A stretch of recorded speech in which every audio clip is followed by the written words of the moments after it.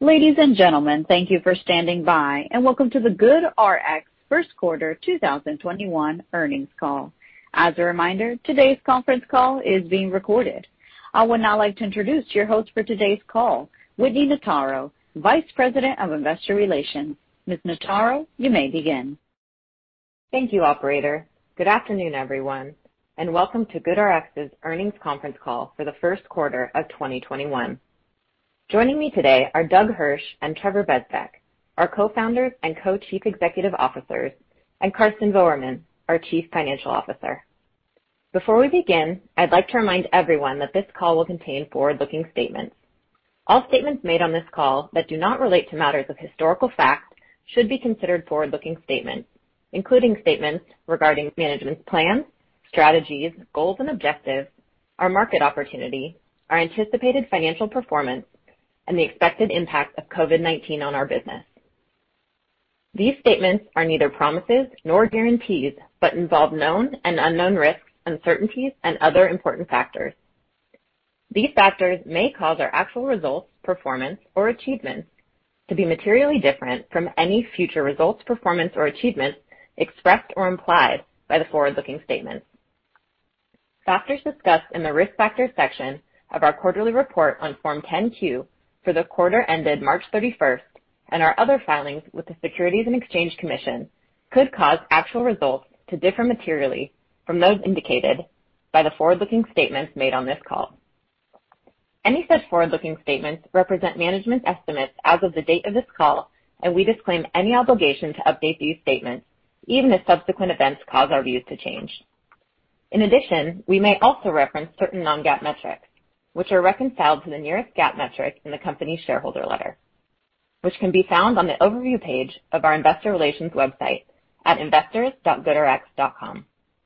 I'd also like to remind everyone that a replay of this call will become available there shortly as well. With that, I'll turn the call over to Doug. Thank you, Whitney, and thanks to all of you for joining us this afternoon. I want to take a minute to talk about trust. In healthcare, trust is really, really hard to earn. America's convoluted healthcare system is so complex, frustrating, and opaque that consumers increasingly question the guidance they receive. Am I getting the best care? Do I really need this treatment? Can I afford this? When Trevor and I started GoodRx, we didn't know much about healthcare, but we knew that there was a huge lack of trust. It seemed that the industry's motives rarely aligned with the needs of the patient, leading to complicated terms, hidden information, surprise bills, and lots of bad experiences. We knew that we would build products that put the patient's needs first. So we designed GoodRx to provide simple, easy to understand savings and assistance without asking for much in return. We embrace transparency and education as core tenets of our relationship with consumers.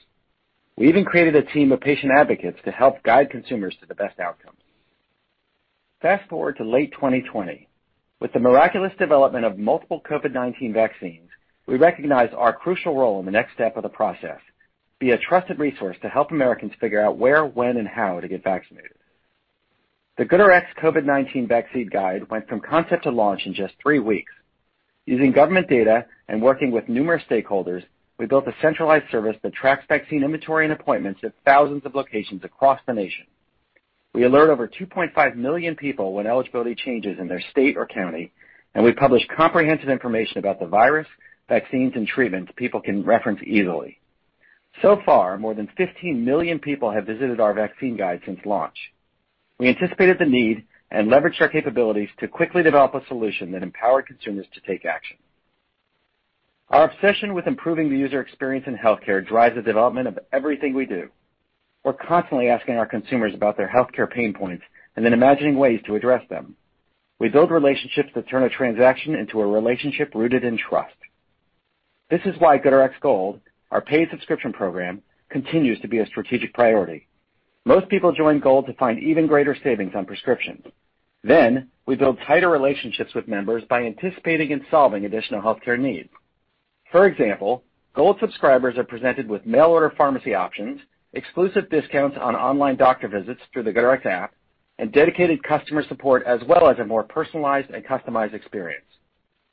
We believe these types of benefits drive acquisition and conversion, which has fueled subscriber growth and consumer savings. We're proud to say that between the family and individual plans being offered across GoodRx Gold and the Kroger Rx Savings Club, our 931,000 subscription plans translate to over 1.4 million Americans who benefit from these subscription programs. We are solving more pain points and building trust with more people every day. With 5.7 million monthly active consumers, 1.4 million Americans on nearly 1 million subscription plans, and thousands more using our telehealth services every month, we are clearly onto something. Almost 20 million monthly visitors came to GoodRx this quarter to compare prices, learn about healthcare, reference our vaccine guide, or use our manufacturer solutions platform. And we're just beginning. As the pandemic recedes, we will still be faced with America's existing healthcare crisis, so we are accelerating the development of new products and services to provide better ways for Americans to find the care they need. We're proud to report that consumers have now saved $30 billion using GoodRx while we maintain high NPS scores with both consumers and providers and a 4.8 app rating for GoodRx. This dynamic has driven value to stakeholders across the entire healthcare ecosystem. We believe we have barely scratched the surface of this opportunity to transform healthcare for all Americans. Consumers' needs are evolving, and they are seeking new ways to access their healthcare. Our goal for GoodRx is to be there for them as a trusted resource for each step of the journey. With the strength of our brand, our increasing reach, commitment to our mission, and the value we continue to create for consumers, we believe we are well positioned to win across the $4 trillion healthcare ecosystem in 2021 and beyond. With that, I'll turn it over to Trevor to address key highlights from the quarter and trends in our business. Thank you, Doug. I'm proud to report that GoodRx achieved a number of new financial records in the first quarter. We delivered record revenue at attractive margins and increased the number of visitors to our platform. We grew the number of consumers we serve across all of our offerings and ramped up our subscription, manufacturer solutions, and telehealth offerings. We also acquired 2 outstanding companies to deepen our capabilities. Healthy Nation, with its award-winning staff, produces video content spanning hundreds of health and wellness topics and closed in April. Healthy Nation's content, created in collaboration with doctors and other healthcare professionals, helps us educate consumers from diagnosis to disease management. In April, we also closed the acquisition of RxSaver, a brand we believe is complementary to our own prescription transactions offering. We believe M&A can play an important role in helping us build the leading digital platform in consumer healthcare. Revenue for the first quarter grew 20% year over year to a record $160.4 million, even with continued headwinds from COVID-19 and the weak cold and flu season. Other revenue continued to show strong momentum, growing 154% year over year, reflecting the continued rapid growth of offerings like subscriptions, manufacturer solutions, and all of our other new initiatives. Adjusted EBITDA margin was an attractive 31.8% as we continue to make growth investments in our platform and brand. During the quarter, we helped a record 5.7 million monthly active consumers save on their prescriptions by using GoodRx at one of our 70,000 participating pharmacies. We continue to successfully drive consumers to our subscription offering, with our subscriptions growing 96% year over year to approximately 931,000 across our 2 subscription programs, GoodRx Gold and the Kroger Rx Savings Club powered by GoodRx. Including family plans, each subscription represents on average more than one American, so we actually have 1.4 million members now benefiting from our subscription offerings, in addition to the 5.7 million monthly active consumers previously mentioned. These paid subscription programs have generated greater value for us than the MACs who use our prescription transactions offering. Our fast growth in subscribers has been fueled by the new benefits we've added to Gold, as well as a redesigned integrated user experience, which drove more effective consumer acquisition and conversion. During the first quarter of 2021, we began promoting Gold to our telehealth consumers at checkout and have seen encouraging adoption numbers. This is just one of many integrations we expect to drive further subscription growth and lifetime value. The success of Gold has captured the attention of others interested in providing GoodRx benefits to their constituents. We have recently entered into a few exciting relationships which extend the reach of GoodRx Gold, including new partnerships with DoorDash to offer additional value to drivers in their platform and Groupon. These offer the value and benefits of our Gold subscription programs to even more consumers, including those in the gig economy.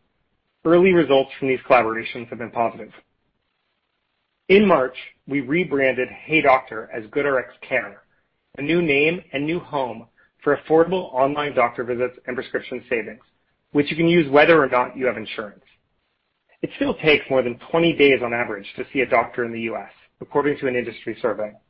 With GoodRx Care, patients can complete affordable doctor visits in just minutes. Unlike most B2B telehealth companies, we have a direct relationship with our patients. Our relationships can't be disintermediated by an employer or third-party payer plan shifting its covered persons to another provider. Also, we can integrate other GoodRx services such as mail order or GoodRx Gold directly into the patient experience, which we're doing today. GoodRx Care provides another opportunity to delight consumers, as evidenced by the 5-star App Store rating of its predecessor, Hey Doctor. Care is available for over 150 conditions in all 50 states across GoodRx and its marketplace partners. It also creates an additional user acquisition entry point into the GoodRx platform, as consumers may use GoodRx Care or our prescription-related services before and then using one of our other offerings.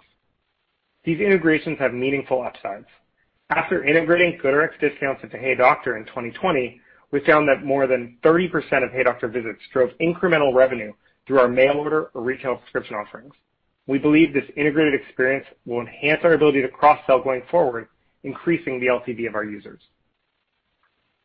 Our manufacturer solutions offering continues to grow at a rapid pace, with the momentum from our record bookings in the fourth quarter driving nearly 4x year-over-year revenue growth in the first quarter. With almost 20 million consumers and healthcare providers visiting GoodRx each month, it's no surprise we're seeing this kind of growth. Combining this massive audience with our broad and strong pharma relationships creates the perfect intersection to drive rapid growth in manufacturer solutions. We believe that the pandemic permanently impacted how manufacturers interact with healthcare providers and consumers. Manufacturers are embracing digital channels. More and more of the $30 billion that manufacturers spend annually on advertising to attract patients to their brands has already been redeployed toward interactive platforms. GoodRx offers a targeted and efficient way to reach consumers and their healthcare providers with high ROI, uniquely positioning us to capitalize on the shift to digital. We're particularly excited about our integration with global biopharmaceutical company Sanofi to streamline patient access to their diabetes-related discounts. Within GoodRx, commercially insured and uninsured consumers can find and claim Sanofi manufactured discounts that can save them hundreds of dollars on life-saving medications. This could save Americans millions of dollars in 2021 alone.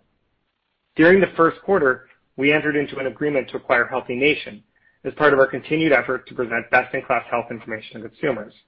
Healthy Nation possesses a leading comprehensive library of thousands of premium clinician-reviewed videos on a wide range of health topics. This vast library provides a platform for pharmaceutical manufacturers to reach targeted audiences of high-intent consumers. With Healthy Nation's extensive video library and editorial expertise, GoodRx can offer manufacturers new ways to reach large audiences in a contextually relevant manner. This acquisition aligns with our research and content efforts to further empower consumers, increase engagement, drive consumer acquisition, and propel even faster growth in our manufacturer solutions offering. The Healthy Nation acquisition closed in the second quarter, and we are grateful their team has joined GoodRx. We are very pleased with our first quarter results, the growth of our offerings, and the continued progress we're making to deliver more value to more consumers throughout their healthcare journey. As we near the second half of the year, we look forward to the reopening of our country and believe there will be a new normal when it comes to healthcare. The way consumers seek healthcare is inevitably evolved because during the pandemic it had to. We expect there to be a permanent shift to telehealth, catalyzed by consumers and not employers or payers, particularly for the low-risk conditions we serve. Many people who did not previously feel comfortable accessing healthcare online are now feeling more comfortable than ever. We believe these engaged consumers will force changes to the way healthcare constituents market to both patients and the healthcare professionals that treat them. Additionally, the way manufacturers interact with consumers, whether directly or indirectly through providers, has changed as many manufacturers were prohibited from sending their sales forces into physicians' offices during COVID. They quickly pivoted, redirecting their ad spend to digital, and learned that their returns could be higher. Consumers are demanding virtual solutions for their health needs more than ever. Meanwhile, as COVID retreats and patients reemerge to treat the almost 1 billion misdiagnoses, they'll find an overwhelmed traditional healthcare system with the same barriers of affordability and access. This makes the space ripe for disruption and innovation, and GoodRx is prepared to lead the charge with new products and services for people who know there has to be a better way. We believe that we are uniquely positioned to capitalize on this new normal as one of the most trusted brands in healthcare with our high consumer NPS and our consumer-centric philosophy. We see innumerable opportunities to further disrupt the industry with new products that reimagine healthcare, making it more affordable and convenient for even more Americans. As we continue to pioneer the transformation of healthcare, we remain focused on increasing our reach, strengthening our relationships with consumers, and continuing to build the trusted brand to deliver on our promise of affordable and convenient healthcare. We look forward to sharing more updates with you in the future. And with that, I'll turn it over to Karsten to discuss our financial results and guidance. Thank you, Trevor. Good afternoon, everyone, and thank you for joining us today. Our first quarter results once again highlight the unique combination of scale, growth, and profitability our business provides, our strong unit economics and the large market in which we operate, and our ability to execute and generate strong operating cash flow. Revenue for the quarter was $160.4 million, growing 20% year over year, even comparing our very strong 1Q20 to the COVID-impacted 1Q21, driven by continued growth in our prescription offering as well as the torrid growth of our newer offerings. Prescription transactions revenue grew 9% year over year to $134.1 million, driven by a 17% year over year increase in our monthly active consumers, which reached a record 5.7 million.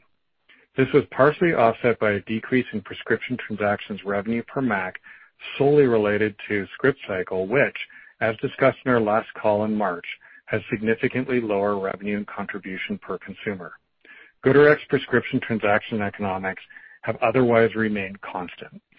As a reminder, monthly active consumers represent the number of unique consumers who use GoodRx to save on their prescription in a given month, and it does not include consumers of our other offerings such as subscriptions, manufacturer solutions, and telehealth. When presented for a quarter, monthly active consumers represent the average of the calendar months in the quarter. One additional clarification on the calculation of MACs. Unlike our subscriber count, MACs are not a cumulative number measured by and presented as an ending balance. For a given month, it is the count of unique consumers who use our prescription transactions offering to save money on the retail cash price at a pharmacy. That means that the number of days in a month affects our MAC count.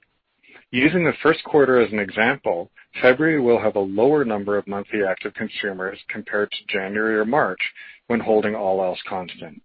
More specifically, February had 5.3 million MACs and March had 6.1 million MACs, with the length of the month being a key contributor to the increase. Though this year February was also impacted by the coast-to-coast storm that adversely affected the majority of the U.S., shutting down Texas and other southern central states. In addition, 2020 was a leap year, adding approximately 1% to MACs and revenue in 1Q20 relative to 1Q21.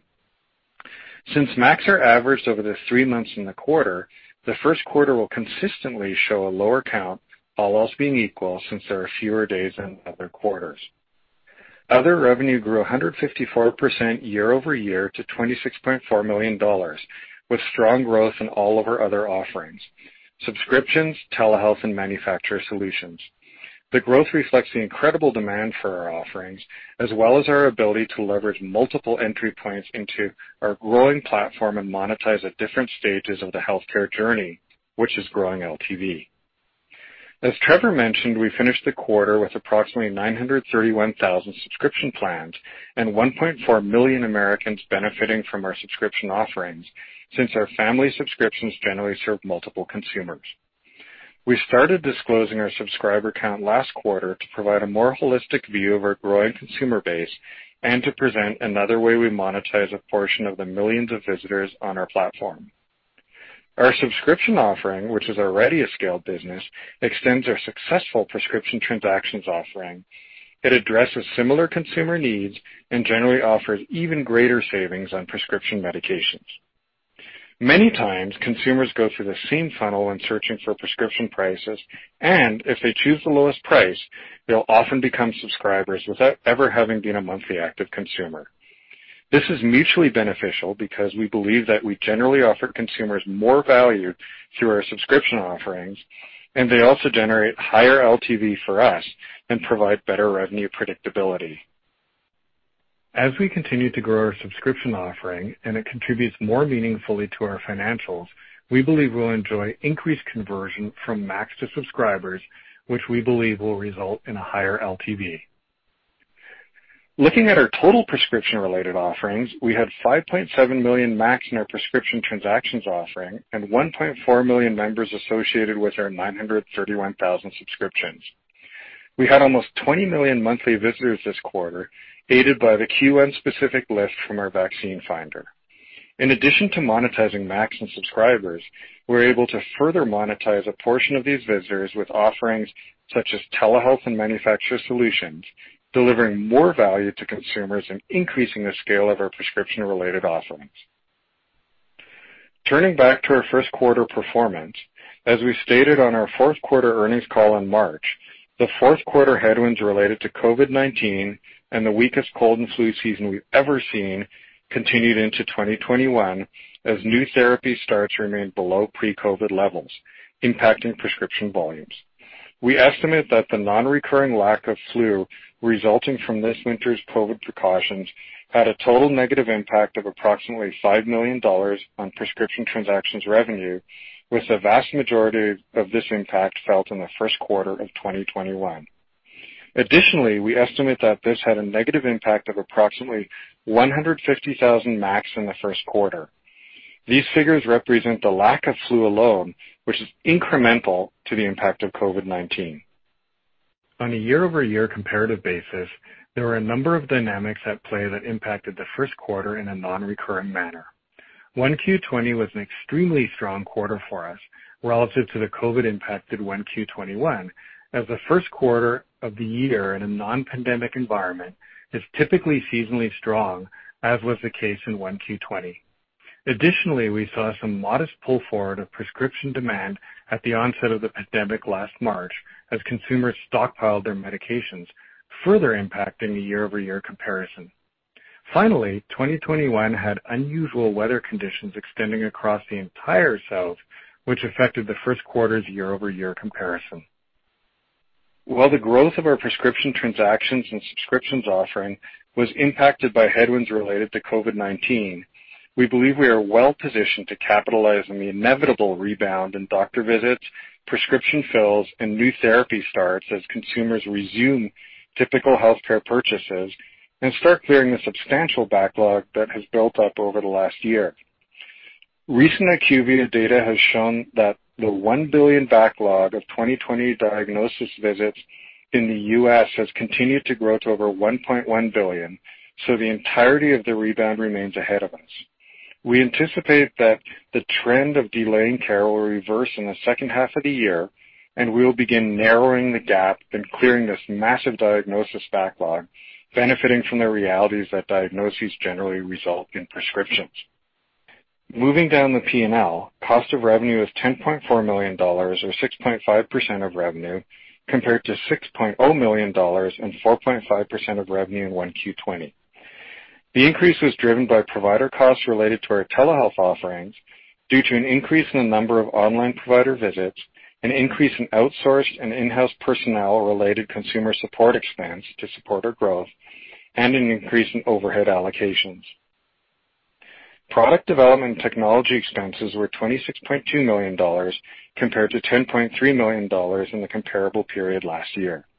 This increase was primarily due to continued investment in the team and product, as well as an increase in stock-based compensation, including awards made in connection with and after our IPO. Excluding stock-based compensation and related tax and other items associated with acquisitions, adjusted product development and technology expense was 10.6% of revenue compared to 6.7% of revenue in 1Q20. We plan to continue to invest in our product and platform with the goal of creating the best consumer experience, continuing to scale our existing offerings, and developing new offerings, all of which are intended to help more consumers in different stages of their healthcare journey, deliver more value to them, and increase the lifetime value we generate. Sales and marketing expenses were $79.7 million compared to $63.2 million in 1Q20. We increased advertising spend by $6.2 million year over year and continued to build a strong team with the goal of increasing our consumer base and building the GoodRx brand, which we believe will yield positive returns for us long term. Adjusted sales and marketing expense as a percent of revenue is largely flat year over year, making up 46.3% of our revenue in 1Q21 compared to 46.7% last year. We continue to optimize our consumer acquisition spending in light of COVID-19 market conditions and are actively monitoring doctor visits and new therapy starts. General and administrative expenses were $43.8 million compared to $5.9 million in the first quarter of 2020. The majority of this increase, $30 million or approximately 80%, was due to stock-based compensation expense related to the non-recurring co-CEO awards made in connection with the IPO. Excluding this and other adjustments, including non-cash, non-recurring M&A and financing-related items, adjusted G&A as a percent of revenue is 4.9%, compared to 3.2% in 1Q20, with the incremental cost primarily associated with starting to operate as a public company at the end of September. In the first quarter, net income was $1.7 million, which was impacted by stock-based compensation expense of $46.5 million in the quarter, $30 million of which related to the non-recurring co-CEO grants made at the time of the IPO. Adjusted net income was $31.8 million. Adjusted EBITDA was $51 million. Adjusted EBITDA margin continued to be strong at 31.8%, reflecting our ability to deliver profitable growth due to the compelling unit economics of our business and repeat activity on our platform, which remained at over 80%. Adjusted EBITDA margin decreased by approximately 710 basis points year over year due to continued investments in product development and technology, the growth of our telehealth business, and investments in our general and administrative infrastructure, all of which I've discussed. We continued to generate strong cash flow with net cash from operating activities of $45.5 million for the quarter. On the capital investment front, our primary investments were related to the build of our new headquarters in Santa Monica, as well as additional investments in our platform and product. We have completed the construction of our new headquarters with approximately $16 million spent on this project, net of tenant improvement reimbursements, approximately $2 million of which was spent in the first quarter. And now turning to guidance. For the second quarter of 2021, we expect revenue of $172 to $176 million, reflecting 41% year-over-year growth at the midpoint. We believe this growth will be driven primarily by a triple-digit increase in other revenue as momentum in our manufacturer solutions, subscriptions, and telehealth offerings continues. We expect year-over-year prescription transactions revenue growth to be more meaningful compared to the year-over-year growth in 1Q21, given it will be a COVID quarter to COVID quarter comparison. On the adjusted EBITDA front, we expect an adjusted EBITDA margin of approximately 30%. As stated on our previous calls, we will not be providing specific guidance around our user count on a regular basis, but it's worth noting that as long as COVID-19 continues to impact consumer behavior around doctor visits and prescriptions, our MAC and our subscriber growth may be impacted. However, we believe this will be followed by tailwinds from the inevitable clearing of the substantial medical backlog which continues to build, a gap of over 1.1 billion diagnosis visits in the U.S. that did not happen since the beginning of 2020. When this backlog begins to clear and we see pent-up demand, we will be there to help our consumers re-engage with the healthcare system. While we are not providing MAC guidance, we want to emphasize that we do expect other revenue to make up a higher percentage of our total revenue in the second quarter than it did in the first quarter. In the first quarter, it made up 16.5% of total revenue, an increase of approximately 2 percentage points from the fourth quarter, and we expect the proportion of other revenue relative to total revenue to increase in the second quarter so that other revenue will reach approximately 20%. That means that prescription transaction revenue, which is driven by MACs, will make up a smaller share of total revenue as more visitors and MACs turn into subscribers and as we continue to grow our manufacturer solutions and telehealth offerings. Turning to the full year, we're increasing our previous 2021 revenue guidance of $735 to $755 million to $740 to $760 million, reflecting year-over-year growth of 36% at the midpoint. As discussed in our prior earnings call, this assumes the second quarter will still be impacted by COVID-19 and that healthcare activity will begin to pick up in the third quarter as consumers resume more normalized healthcare activity and the substantial backlog of over 1.1 billion diagnoses in the U.S. begins to clear, significantly adding to visit, therapy start, and prescription volumes. For the full year, we continue to expect our adjusted EBITDA margin to be in the range of 30 to 32%, with 2021 laying the foundation for future growth of our platform and our brand as we continue to make the right investments to maximize value for our consumers, our shareholders, and the company. Our assumptions related to HealthiNation and RxSaver are reflected in our revenue and EBITDA guidance. Neither acquisition will have a material financial contribution or margin impact in 2021. HealthiNation's revenue will be included in other revenue and will not be associated with an increase in MACs. RxSaver's revenue will be included in prescription transactions revenue and will not have any MACs associated with it in the second quarter. Typically, we begin including MACs in the first full quarter post-acquisition, which would be the third quarter of 2021. We're in the process of analyzing RxSaver's data to establish whether we can report it consistently with our own MAC reporting, and we plan to provide an update on our second quarter earnings call. We are building the leading consumer-focused digital healthcare platform in the U.S. and plan to continue investing our strong cash flows in our platform, product, user experience, and our brand, with the goal of creating the best consumer experience and improved healthcare affordability and access for all Americans.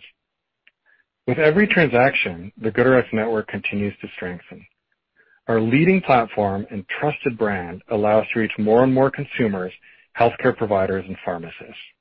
This increased volume drives improved pricing and consumer savings, strengthening engagement and further improving our great unit economics.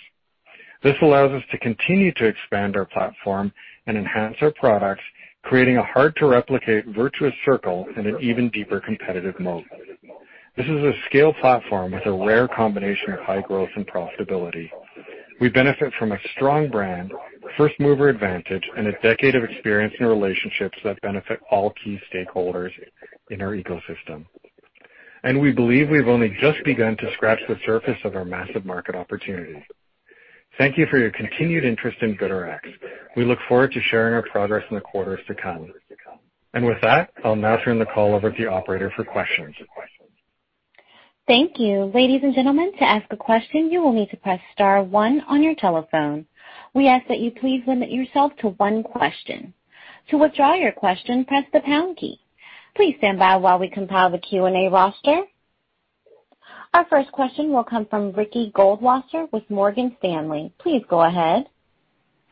Yeah, hi, good afternoon, and thank you for all the details. So a very quick follow-up on the guidance, and then I'll have a real question.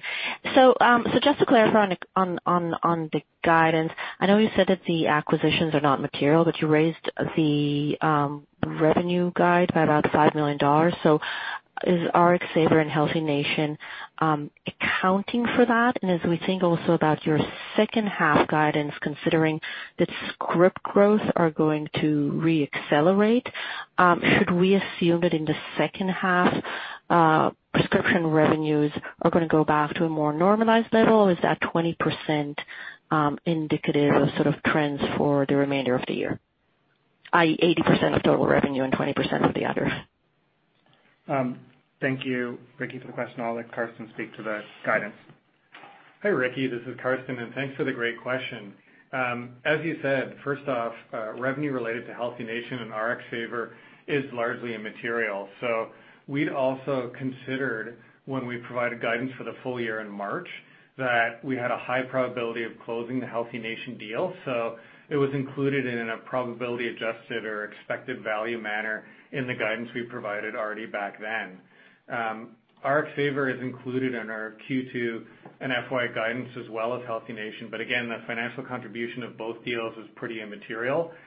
We bought them because we're excited about the capabilities they provide for us. HealthiNation's revenue will go into other revenue similar to our manufacturer solutions, no association with Max, and RxSaver revenue will be included in prescription transaction revenue, and it won't have any Max associated with it initially. In the second quarter, we'd normally add Max in the first full quarter that we owned it. And right now, as we said in our prepared remarks, we're looking at RxSaver's data to establish when we'll be able to report it consistently with their own MAC reporting, and we'll update it then. With respect to the question on whether 20% of revenue and other revenue is accurate for the full year, we continue to see other revenue growing as a percentage of revenue. So if you look back to from fourth quarter to first quarter, you'll see that it rose by about 2%, from about 16.5 up. Now we see it growing by a little bit more than 2% again looking forward, and that's why we say it'll approach 20% for the second quarter.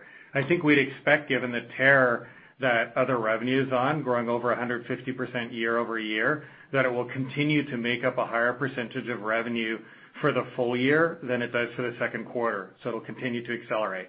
Hope that helps. It does. And if I may just kind of like ask the other question, I mean, for Doug and Trevor, you talk about sort of looking to do more acquisitions. Can you maybe share with us just your overall acquisition framework and what type of assets you're looking to add? Thank you. Thank you. I'll let Doug speak to this. Hey, Ricky. Thank you. Our overall strategy is really focused around, trying to play an important role in accelerating our path to achieving our long-term vision of building the leading digital platform in consumer healthcare. We've historically looked at and done deals that have grown and accelerated our long-term vision and capabilities, and have integrated those acquisitions successfully. With our increased scale and capacity, we're going to accelerate those efforts to grow our capacities both organically and inorganically. Given our profile and our leadership position in healthcare, we believe we see many opportunities in digital healthcare. And look, we look at all targets that can advance our mission, and we're really trying to drive telehealth, manufacturer solutions, and our core prescriptions offering. We believe that we're a very attractive platform for high-growth companies to help them scale quickly. And so, look, M&A has been and will continue to be an important part of our growth strategy. We see lots of opportunities, and especially, now that as a public company and with the additional resources we have to execute on our M&A. Thank you. Our next question will come from Steven Valiquette with Barclays. Please go ahead. Oh, thanks. Couple of questions here. I guess first, just in addition to your comment that over 2 million Americans sign up for the GoodRx COVID-19 vaccine guide, we have seen some further evidence in the retail channel that big drug chains are getting some nice pull-through on traditional generic prescription volume from the COVID vaccine dispensing, which obviously benefits GoodRx as well. So I guess I'm curious, do you have any sense for how much COVID vaccination activity is helping the company, either relative to your own expectations so far in 21, either quantitatively or just qualitatively, if you have any additional color? Thanks. Thanks. So I'm going to speak, maybe first I'll just speak to the Vaccine Finder effort that we did and sort of the benefits of that, and I'll let Doug speak to that, and then I'll speak a little more specifically to sort of that pull-through in the pharmacy setting. Sure. Thanks. I'll just give you a little overview of the vaccine guide itself and what we managed to do. Look, our vaccine guide is just another example of the powerful content and tools that we're able to generate to help consumers throughout their healthcare journey. One thing we realized early on was that vaccine information would be fragmented and unclear, and so we built this go-to destination for Americans to learn about the vaccine, track availability, and then find an appointment, most importantly. And we're just super proud of the product that we built. It covers tens of thousands of vaccine sites. It generated over 15 million visitors and over 2.5 million alert signups. And this guide is, we just could not be more proud of it because it embodies all of what makes GoodRx. It increases the awareness of both our brand and the value it brings to consumers. It allows us to communicate with additional consumers across the U.S. as they sign up to receive updates. And of course, a lot of these visitors who came to GoodRx were not traditional GoodRx customers. They're new to GoodRx, and it's just the beginning of what we think will be a fruitful relationship with those folks. So I'll pause there so you can explain this.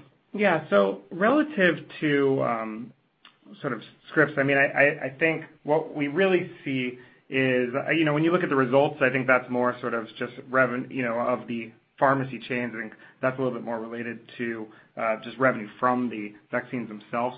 Where we see really this benefit from the increased distribution of vaccine and that being even more so as time is passing here through the pharmacy channel, is that we're starting to see this clearing of this substantial medical backlog. I think recent IQVIA data shows about 1 billion misdiagnoses in 2020, growing to about 1.1 billion in 2021.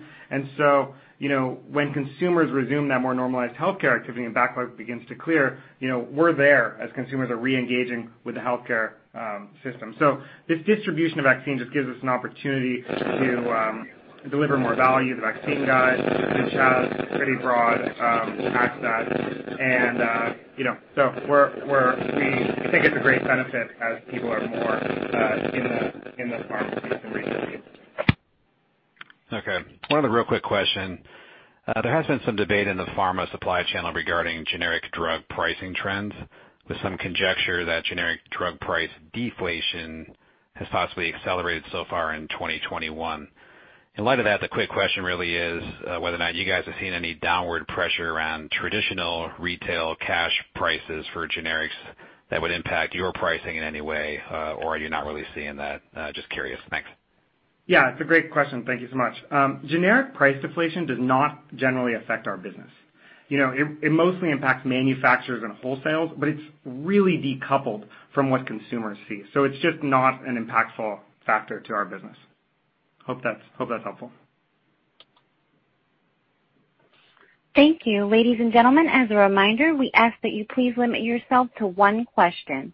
Our next question will come from Jan Lee with Evercore ISI. Please go ahead. Great. Thank you, guys. This is Jan from Mark Mahaney. Maybe a quick follow-up to the drug pricing question. I'm wondering what your kind of thought on the potential impact for the talked about reintroduction of the drug pricing bill, which probably affects the branded side more, and the discussion around revisiting the donut hole. How do you see that kind of impacting your business if that were to carry through?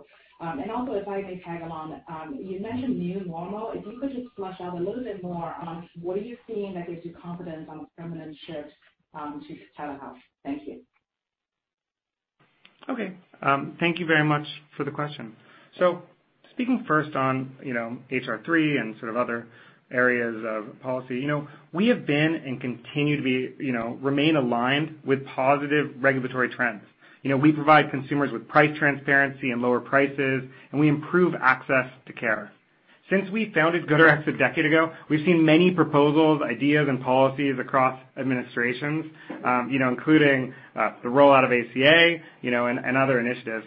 And with this new administration, we continue to be aligned with the political objectives of driving affordability and access to healthcare for Americans. The current orders and legislation, including HR3, are primarily focused, just as you said, on the Medicare business and brand drugs. And even if those pass, which, is really yet to be determined, we believe they would have very little impact on our business. We actively track all legislative developments, continue to be engaged with policymakers. We really want to be there as a resource to sort of give information about, what can be done to benefit consumers. And we feel really confident about where we are. We've created a sustainable product and system that works. This is consumers are getting medication, getting other healthcare affordably and conveniently, and it's aligned with these overall trends. So, in addition, I just note there's a number of legislative changes that we think can have a positive impact on our business. So, as an example, I'll speak to sort of the transparency rules that were passed, previously and are starting to come into play and starting to come into force in regards to the hospitals and then the payers. This new information is only sort of helpful to us as we are expanding and building more tools to address the broader healthcare system. So we're super excited about the sort of availability and coming availability of more data there, and think it'll be of great business, great benefit to us. Your second part of your question was about telehealth and sort of why we see a new normal. So, we continue to see positive momentum in GoodRx Care and our marketplace when it comes to both consumer demands and visits. We're also really excited about cross-selling, between our telehealth offering and between our prescription-related offerings of the prescription transactions and subscriptions. This is getting even better as we've rebranded Hey Doctor to GoodRx Care. We're unifying the experience across the platforms. So we're continuing to make these product investments in telehealth to create an excellent user experience for our consumers, helping people get affordable doctor visits, get their prescribed medication, all having it totally integrated. It also, telehealth has provided this extra entry point to our platform that lets us be at the consumer side across a broader set of the healthcare journey. And we believe, as you asked, that there is some permanent shift to telehealth. So we want to be there for them across consumers. But, I think for us, this is all incremental and an incremental ability to cross-sell people. And as we cross-sell, we provide our users with a better consumer value proposition for them, and we increase the LTV. And we're seeing great success in doing that. Really appreciate the question. Thank you. Thank you. Our next question will come from Sean Dodge with RBC Capital. Please go ahead. Thanks. Good afternoon. Maybe going back to the MACs, you exited the quarter on a much steeper trajectory than it sounds like you began. Karsten, you said 6.1 million in March. You pointed out some of the impacts things like days in the month can have on that calculation. But if we think about that March number, is that a good jumping off point for kind of how to think about the second quarter? Or are there some seasonal aspects or nuances to March that make that unfair to kind of project into April and May and June? Hi, Sean. Thanks for the great question. This is Karsten. First of all, I think it is a good jumping off point insofar as the only thing that's really unique about March is that it has more days, as we talked about in the specifics of the MAC calculation. In general, though, we've begun to see volume increase in Q2 with the vaccine now more widely available, and that's why we continue to guide to over 40% Y-over-Y growth at the midpoint for the second quarter, and our full year forecast is also much faster than the first quarter's year-over-year growth was. We assume that doctor visits return to a more normal pre-COVID level in the second half of the year, and we believe our recovery assumptions will materialize because we expect to see the backlog of undiagnosed conditions, the 1.1 billion that Trevor talked about a moment ago, according to IQVIA, start to clear or at least stop increasing, which is basically enough, in the second half of 2021. We think that's going to drive up new therapy starts. So the headwinds we view as becoming tailwinds as the year progresses and as consumers interact with the healthcare system more regularly and catch up on the year of delayed care they faced. Okay, great. Thank you. The only thing I'll just add to that is, there is also the shift that Karsten mentioned earlier around other revenue, where other revenue is growing at this extreme, at a very triple-digit rate. So, that is also a portion of that revenue. Got it. Okay. Thanks again. Thank you. Thank you. Our next question will come from Stephanie Davis with SVB Leerink. Please go ahead. Hey, guys. Thank you for taking the question. So the first one I have is about RxSaver, if you guys have been able to take a closer look at the asset as a transaction. Can you tell us more about the capabilities that it would add and maybe any impact that could have to rev per if you are expanding on the capabilities potential? Also, I was hoping to hear more about your philosophy when you acquire some of these like-for-like assets, and if you plan on keeping the brand the same or eventually rolling the brand and the app into the broader GoodRx umbrella. Thank you very much for the question, Stephanie. So we acquired RxSaver on April 30th, for $50 million in cash. RxSaver shares our mission of helping Americans get the healthcare they need, priced they can afford, is passionate about making healthcare more convenient, accessible, affordable. The RxSaver acquisition allows us to extend our reach in prescription transactions by adding a small consumer base and a brand that's known and resonates with a subset of consumers. The company has a talented team that knows the prescription transaction space well. We think they'll be, highly complementary to GoodRx. We do, to your sort of latter part of the question, we intend to keep the brand and believe there are some marketing channels and such that they have used that are potentially things that will be helpful broadly for GoodRx. We're excited to welcome the RxSaver team to GoodRx. Relative to rev per filled, any change would be immaterial. Their business is relatively small here. But I'd say, speaking to philosophy, I think it varies. We've had a series of acquisitions we've done, all of which have been quite successful. Whether we keep the brand, integrate the teams, it is pretty specific to the transaction itself, and what's work best. In this case, we'll keep the brand as separate, but we will integrate sort of teams since these are really, really complementary. But it varies in different cases. Super helpful. And if I could sneak in one quick follow-up Sure. just on the vaccine finder.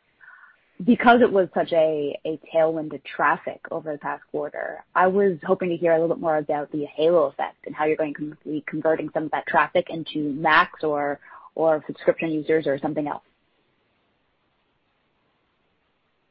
Thank you. I'll speak to that. So, we served approximately 7 million consumers, in the context of this 5.7 million Max and the million subscriptions that represent about 1.4 million consumers. We're super excited about that growth. When we look at the vaccine guide, which Doug spoke to a bit, but provides this amazing vaccine information, it did drive significant traffic to the platform, and which increased awareness of the GoodRx brand. It was a key driver of that increase in visitor count to almost 20 million. But not all of those visitors will immediately become Max or subscribers. This is just the beginning of our relationship with them. So we definitely do care about that halo of getting people, to know about our solutions and then, interacting with them more over time. So there could be a lag between an increase in visitor count or web traffic and app downloads and that actual conversion to a Mac, a subscriber, or another type of user or revenue on our platform. And our goal is really not to get from visit to conversion as soon as possible. Our goal is to provide value and build relationships so that the consumers choose to use GoodRx over the long run when their need arises. Not everybody needs to fill a prescription right now or see a doctor at a given time, but, where we can help consumers with information and resources and be at their side even before they have a specific medical need, we believe they'll choose GoodRx when the need is there. So we're super excited about that we were able to just deliver that service sort of in a time of need for Americans and do, I believe, such a good job of it and just like the long-term benefits it provides us. Thank you. Thank you very much for the question. Thank you. Our next question will come from Charles Rhyee with Cowen. Please go ahead. Thanks for taking the question. Maybe for Karsten, if you could just help a little bit, I think, to Sean's question. You talked about a jumping off point for Max at 6.1 million, and clearly from the Mac number you reported, that's kind of 7% up sequentially. If we think about the 20% in the revenue guide kind of implied for second quarter would suggest like 139 million in transaction revenue. That's up about 4%. So there, can you help us kind of connect the two? Because I guess it gets back to your comments earlier about this backlog of sort of undiagnosed visits that have yet to occur. It sounds like you're really not expecting much of that yet in the second quarter. But as we think about the back half of the year, how much of that do you think is really recognizable? In other words, given, that's missed business, I would assume there's an assumption that, some of that will just never be recoverable because, just the capacity of our healthcare system in general. But if you could help us kind of connect how to think about those pieces as we think of our model, because it seems like it would suggest we're having either lower revenue per Mac or, some other dynamic is happening. Thanks. Thanks, Charles. Really appreciate the question. First of all, as we've been expecting, we've begun to see volume increases in Q2 even as the vaccines become more prevalent and widely available. And that's one of the reasons we're guiding to 40% YOY growth at the midpoint, or over 40% YOY growth at the midpoint for the second quarter. With respect to our full year forecast, we do assume doctor visits return to more normal pre-COVID levels in the second half of the year, and we're seeing indicators of that already effectively. To your question on prescription transactions revenue per MAC, prescriptions transaction revenue per MAC is actually up a little bit versus the prior quarter, and total revenue per MAC is, of course, up quite a bit because our other revenue is growing so quickly at over 150%. So both of those numbers are extremely solid at this point.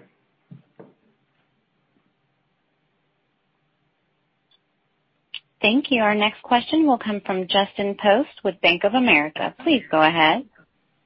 Great. I think I'll come at it a little bit from e-commerce angle. Just wondering if you've seen any behavior change with mail order and anything there that could be affecting your business or behavior change with that respect. And then, of course, there has been some concern on Amazon and their kind of latest announcements on new features. Maybe just remind us of your competitive moats and how you're thinking about that. Thank you. Yeah. Thank you, Justin, for the question. So I'll maybe speak to these together because I think they sort of link together. Amazon acquired PillPack in 2018 and has been trying to grow a pharmacy delivery business. Based on third-party data, they have not been successful. Mail order prescriptions only make up about 5% of fill count in the U.S. Even through COVID, mail has remained a small piece of overall volume and is now actually starting to decrease as COVID eases. Third-party data indicates that Amazon Pharmacy is not gaining momentum and that their volume remains incredibly small. Amazon also, to your sort of second part of your question, they partnered with InsideRx in November, and that is how they're showing some retail prices that they call PrimeRx. We also partner with InsideRx along with a much broader set of market participants. As we said in the past, we believe the PrimeRx card was launched to enable Amazon Pharmacy to display third-party cash prices, not because they actually are trying to send consumers away from Amazon to competing retailers to fill their prescriptions, which is against sort of their fundamental business model. Our view has not changed. Based on our review of Amazon's sort of, price comparison tools, we believe it's another attempt at lead generation for mail. And in this time since November, from what we've seen in third-party survey data and heard from industry participants, we've observed almost no usage of PrimeRx at retail. So we do not believe Amazon has, or mail, these dynamics have impacted our results. It has not impacted our views of our prospects. In addition, GoodRx is cheaper at mail about 90% of the time and offers a lower price at retail almost 100% of the time based on our internal research. I'd have you also remember, that 70% of consumers still don't know prescription prices can vary significantly across pharmacies. And so if awareness of this topic increases, we believe we will only benefit. So I hope that that's a little bit helpful on sort of just where mail has gone overall, and speaking to sort of how little maybe Amazon has affected us or the market. Great. Thanks. Appreciate it. Thank you. Thank you. Our next question will come from John Ransom with Raymond James. Please go ahead. It's tough to deepen the call to be clever, but I'm going to attempt to be clever. Hopefully, you guys will approve of this. So Karsten, as we think about the other revenue growing faster than your traditional generic revenue, how do we think about the long-term effect on gross margin, EBITDA margin, et cetera? Sure. Thanks, John, for the good question. And as you think about other revenue, I think that other revenue specifically has two impacts. One, that go in opposite directions, one increasing and one decreasing gross margin. I think the dominant one right now is the extraordinarily rapid growth of our subscriptions and our manufacturer solutions offerings. Those offerings in particular are associated with very little cost of sales. In the case of manufacturer solutions, virtually none, since we already have the platform in place and we already have almost 20 million visitors coming to the platform each month to benefit from all those manufacturer solutions offerings. So I think on a net basis, while you do see the impact of telehealth impacting cost of sales a little bit, increasing it, that's largely ameliorated by the effects of the very fast-growing manufacturer solutions and subscriptions line. So I think from our perspective, we don't see gross margin moving significantly. We see the trajectory that we've showcased historically, basically potentially continuing in roughly the same form going forward. Okay. And then my other question is, as we think about GoodRx Gold prices, I mean, they're roughly half of your kind of best price. So you have the subscription revenue, then you have basically 50%, as far as we can tell, average off your normal transactions. So how do you think about the value of a subscription customer, either through Kroger or through your Just Gold program, versus somebody that pops in and pays a price that's roughly 100% higher on a kind of apples-to-apples basis? Yeah. I'm not sure that those are the price differences between them, but what I would say is that we're really excited about the growth of GoodRx Gold. We're able to offer consumers more value. We do receive higher lifetime value from those customers, and it drives better revenue predictability for us. We're nearing 1 million subscription plans. I think we hadn't spoken before about sort of that these are represent more than one person, because of that family plans have multiple individuals. So that's almost 1.5 million members. So we together with our 5.7 sort of million max, we're serving approximately 7 million Americans with our prescription-related offerings. And we're excited to continue rolling out to those Gold members more and more services that make that an even more compelling offering, just like we've been doing over the last several quarters. Really appreciate the question. Thank you. And our next question will come from Jailendra Singh with Credit Suisse. Please go ahead. Yeah, thank you, and hello, everyone. Following up on the previous question on Amazon, are you finding that pharmacies and your PBM partners are willing to work more closely with you in light of Amazon's positioning? And in what capacity would that show up in your results? Will PBMs give you better pricing? I assume you already have some of the best prices there. Thanks, Jailendra, for the question. Yeah, as we spoke to, we based on sort of the third-party data and surveys, we've observed almost no usage of the PrimeRx at retail, and on the mail, third-party data suggests it's very small portion of any mail volume. So it's not necessarily causing any acute impact there that people might care, might drive.